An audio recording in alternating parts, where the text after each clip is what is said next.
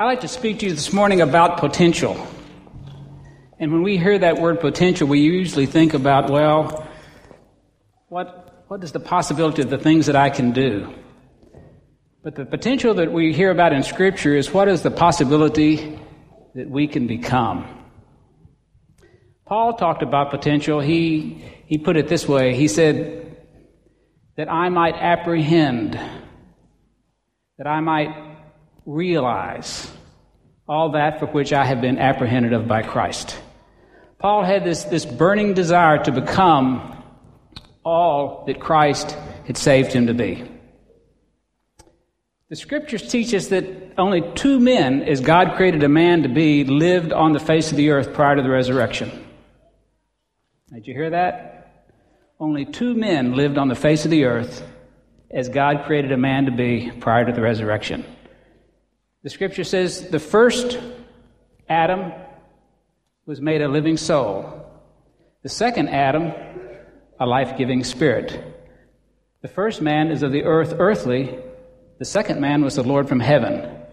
And as we have resembled the earthly, we shall also resemble the heavenly. So the first man, Adam, was exactly what God created a man to be. And the second man, Jesus, was exactly what God created a man to be. So what happened between Adam and Jesus to men? Well, we're told that Adam was created in the image and likeness of God. Image meaning he has the attributes of God. He could think, he could reason, he could express himself, he could build, he could create. But he is also created in the likeness of God. He had God's very personality. He had God's nature. But at the time of the fall, and God said, if you disobey me, that day you'll die. He did not die physically that day, but the life of God died out in him. The day Adam sinned, he did not lose the image of God. He could still create, he could still build, he could still think. But the likeness of God, the personality of God, the Spirit of God left him. And from Adam to Jesus, every man, every woman who was born in this world was born in the likeness of God, in the image of God, I should say, and in the likeness of Adam. We inherited the likeness of Adam. And this is why when Nicodemus came and had a question with Jesus about eternal life, Jesus says, you know, Nicodemus, you would have to be recreated. You would have to become something you are not now to inherit the kingdom of heaven. He says, flesh gives birth to flesh, spirit gives birth to spirit. You'd have to be remade. And that's exactly what happens the day you and I accept Christ into our life. The Holy Spirit comes into us and actually puts to death the nature of Adam in us. That's Romans 6:6. And the old man is crucified in Christ that the body of sin might be destroyed. You might say, well, Rick, he didn't do a very good job of putting to death the nature of Adam in me. Well, he did, but it's like a chicken who gets its head cut off. The second the head comes off, the chicken is biologically dead, but his body may run around for a long time. You take a snake that's laying out, you cut its head off. The second the head comes off, he's biologically dead, but the snake can shake for hours. The moment you and I accepted Christ into our heart, the old man was crucified. The nature of Adam was crucified. Yet the life of that nature still resides in us, but it's no longer we, but it's sin who dwells in us. And Paul was very clear on this in Romans 7. He says, you know, every day I find myself not doing the things I want to do and doing the things I don't want to do. He says, if I do what I don't want to do and don't do what I want to do, he says it proves it's not me, it's sin that dwells in me. And then he said, I'm in this great dilemma. Who will deliver me from this situation? He says, well, thanks be to God. Through Christ, I'm going to be delivered. And then you get into Romans 8:1. He said, now, good news is no one's condemned who's in Christ Jesus, who do not abide in the flesh, but abide in the Spirit. For the law of the Spirit of life in Christ Jesus has set me free from the law of sin and death. Okay? The law of the Spirit of life in Christ Jesus has set me free from the law of sin and death. You can tell what's important to a man by his final words. Jesus' last prayer on the cross was, Father, into your hands I commit my spirit. So his number one priority is his relationship with Father. His next to the last prayer from the cross was, Father, forgive them, they know not what they do. So he was concerned about your salvation and mine. But his third to the last prayer wasn't from the cross. It's the whole of John 17. And in John 17, Jesus basically asked for this, that you and I can have the same relationship, that you and I can become exactly what he experienced as a man on earth. And now we're talking about our potential. Jesus said in John 17, Father, as I am in you and you are in me, that they may be one in us.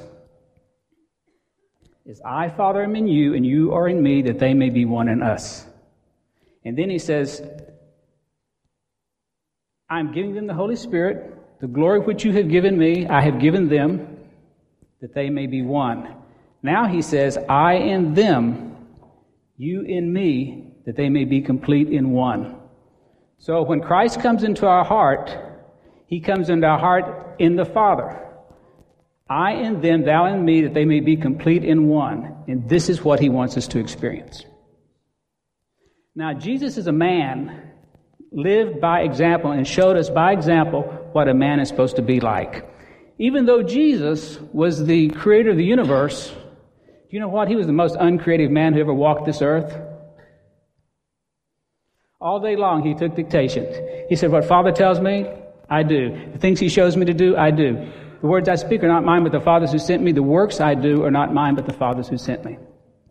Christ came into this world with all kind of potential in himself. What was it called? It's called deity. Now, deity will really work. And what was his every temptation? His every temptation was to draw on that resource of deity and live out of his resourcefulness of deity, and he never did. He always lived this life of complete and total dependence upon the Father.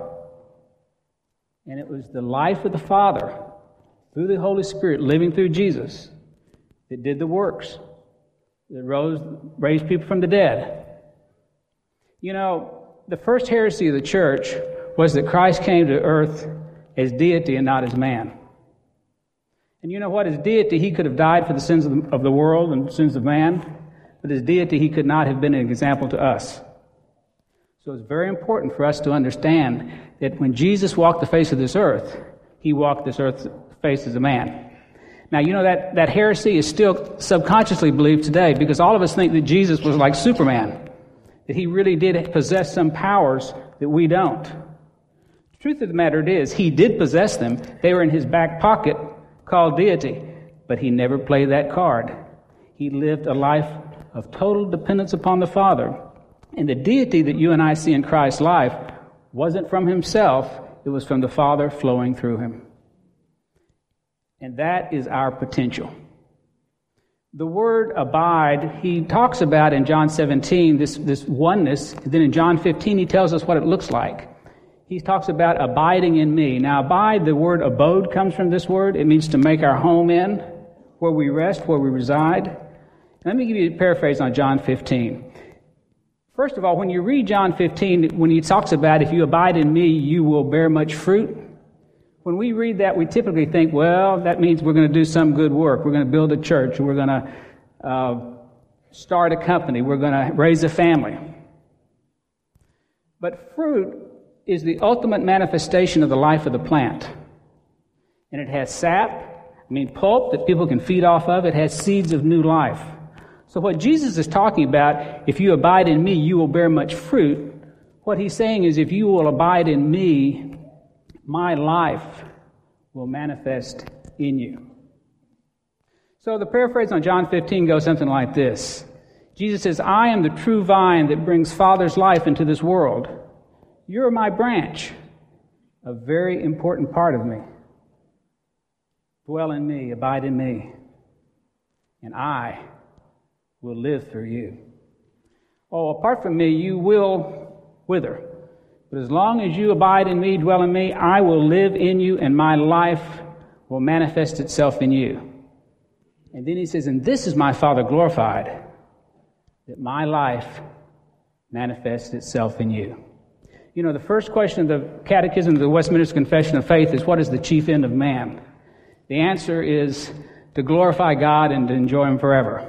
The problem is we can't, in our own strength, glorify God. But how is God glorified? John 15. And this is my Father glorified, that you bear much fruit. And I guarantee you, if you're a vine through which the life of Christ is flowing, you enjoy it. Let me tell you this. There's 1,000 uses for a garden hose. Does everybody know what a garden hose is? There's 1,000 uses for a garden hose. You can take a garden hose and you can stretch it between two poles and you can hang clothes on it.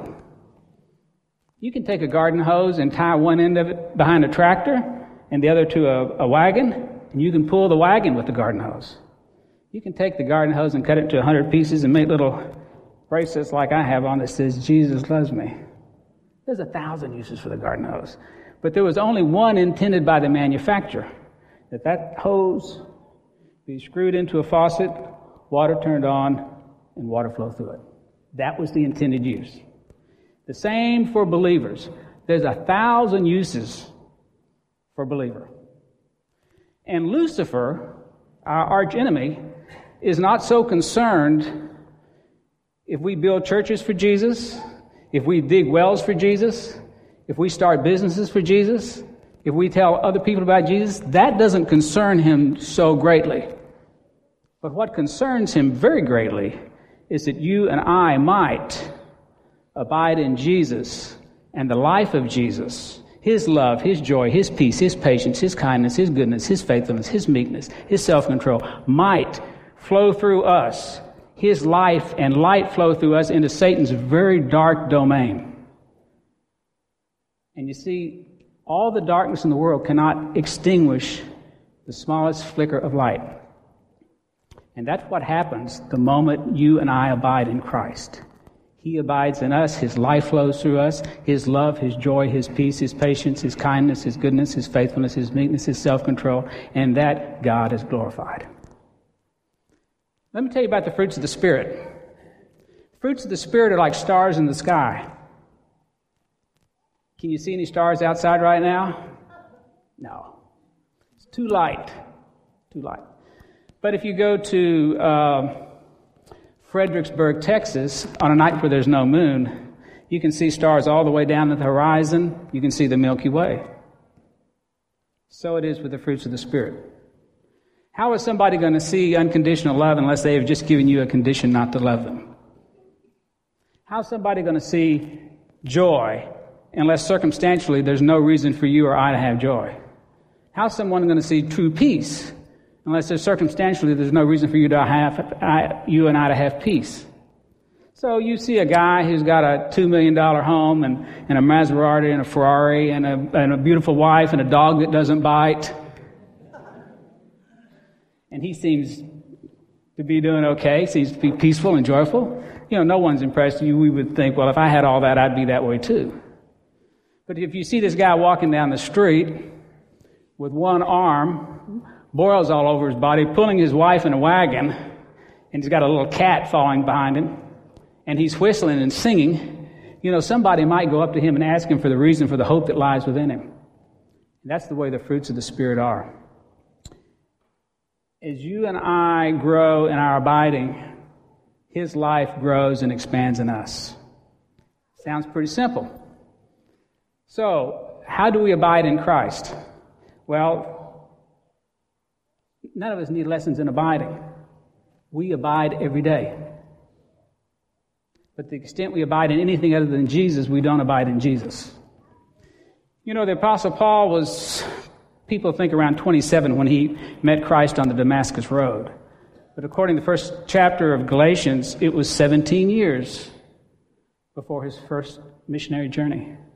17 years between his conversion experience and when he was equipped to go and spread the gospel to the Gentiles. What happened in those 17 years? Paul tells us in Philippians, he said, I learned to count all things loss. Now, it's more than just the 7 things that he mentions in Philippians, which seem to be interesting to Jews. He says all things lost. What basically Paul is telling us is that he learned to disengage, to learn not to depend upon his giftedness, his God-giftedness, and to depend upon Christ. Paul was very gifted. He had a wonderful education.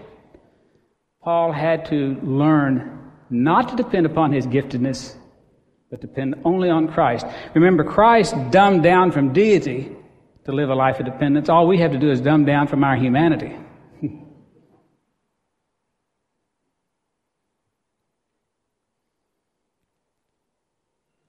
What does that look like? All the things that we trust in that are not him become our disability. Robin had a wonderful challenge for us this morning. Do you believe God is? Do you believe he loves you? Do you trust him? Well, to the extent we trust in anything other than him, we don't trust in him. And this is the life of growth. This is the life of our sanctification, is learning to put all of our trust in him. So you could say, well, Rick, how can I tell what I'm trusting in that's not him? Well, are you worried about anything today? Are you fearful about anything today? You know, the source of all fear is insecurity. When you get in, and I get insecure, we worry. The source of all fear is insecurity. The source of all insecurity is that, in fact, we have secured ourselves in that which is not secure. Jesus says in this world, everything moves, everything breaks, but me. Everything moves, everything breaks, but me. You live long enough, you'll see your spouse die. You live long enough, you may see something terrible happen to one of your children. You live long enough, you'll hear the doctor say, you got it, and it's not going away. Everything moves, everything breaks in this world but Jesus. So he says, do not secure yourself in anything but me, because I will never fail nor forsake you. For where your security is, there your heart will abide. Our hearts abide in the things that we secure ourselves in. So, our pilgrimage is discovering all those things we abide in that are not him.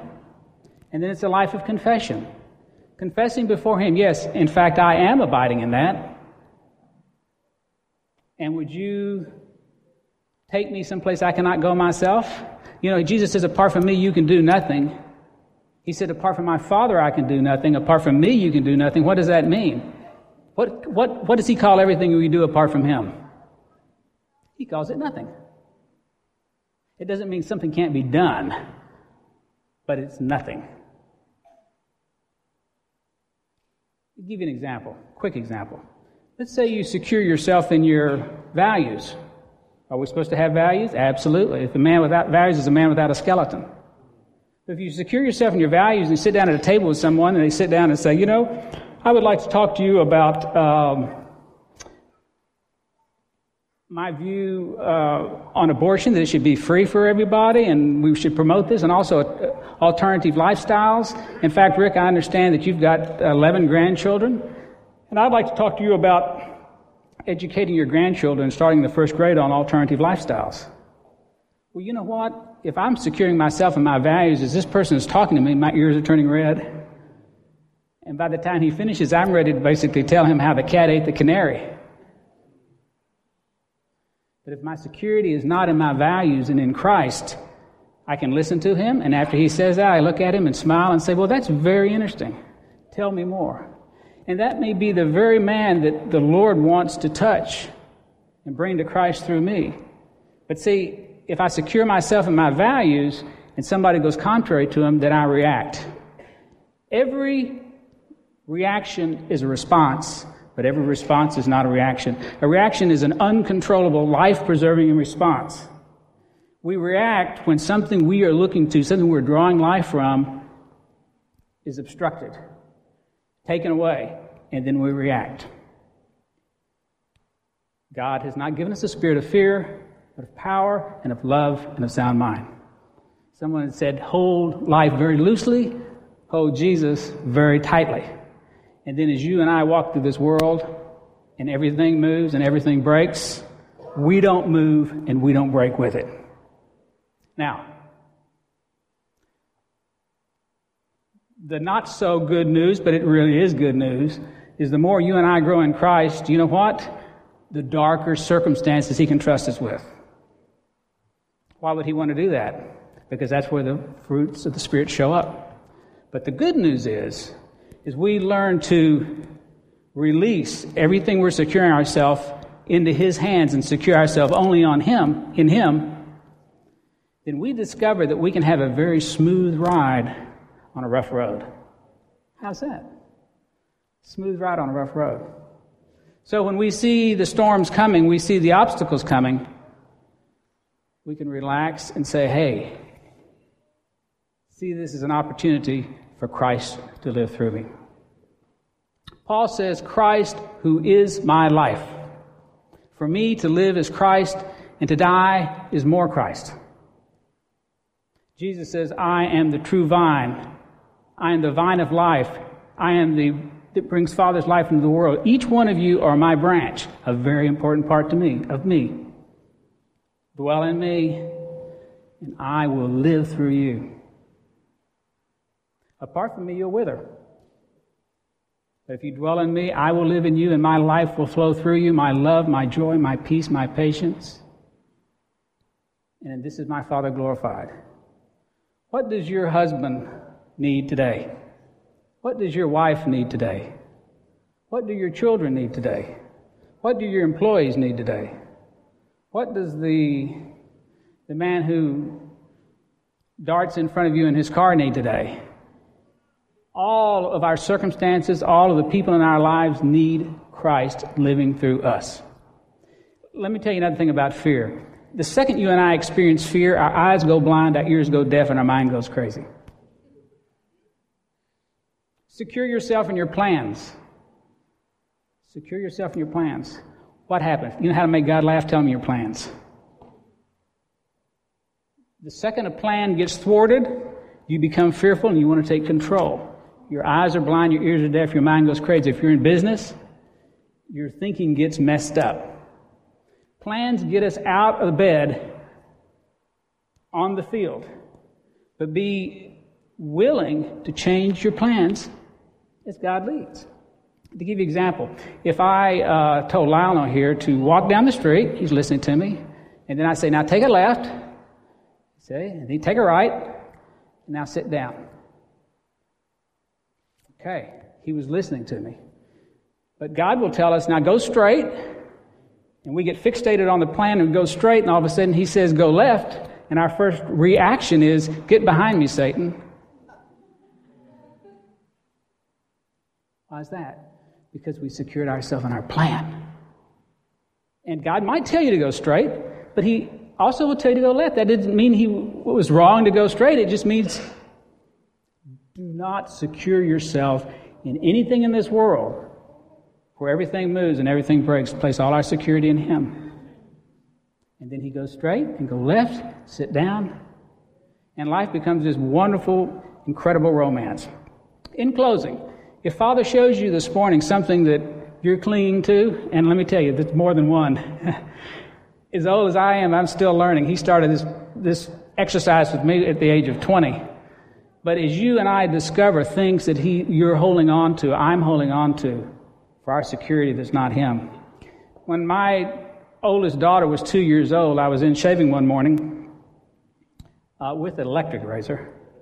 And she comes up with this double-bladed razor blade. You know what a double-bladed razor blade is? And she says, look, Daddy. And, I looked at her, and I knew if I said, give me that, she would go just like that. Because that's our reaction.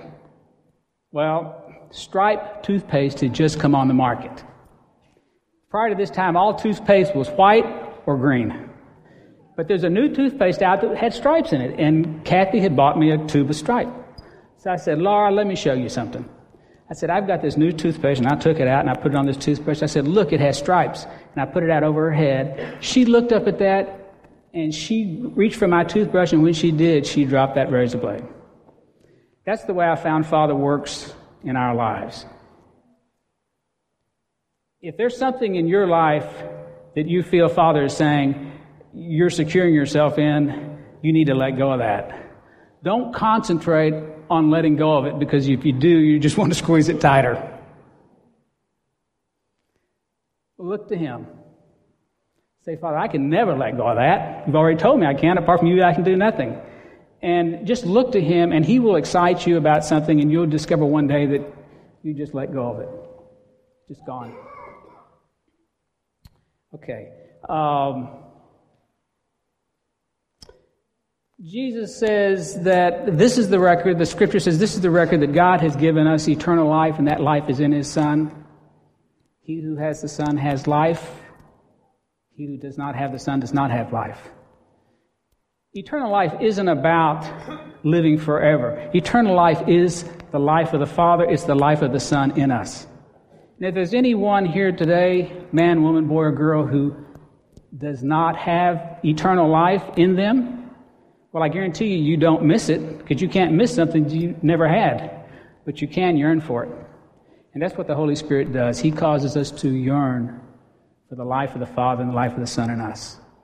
So, during this last song, I want you to think about that and just know that an invitation has been offered to you. Jesus says, I am the way, the truth, and the life. He says, I'm the way to go, I'm the truth to know, and I'm the life to live. And He says that He gave Himself for you, that He could give Himself to you, that He could live His life through you. For God so loved the world that He gave, without reservation, His only Son, that whosoever believes in Him should not perish, but have everlasting life. Those last verse of John 17, it's like this. Father, I have declared unto them your name, and I will declare it, that the love with which you have loved me, that love may be in them, and I may be in them. Those were the final words of His third to the last prayer, that I may be in them, that the world may know that you have sent me and loved them just as you have loved me. That's what happens when we abide in Christ, that the world may know that He has sent Christ and loved us just as He's loved Him.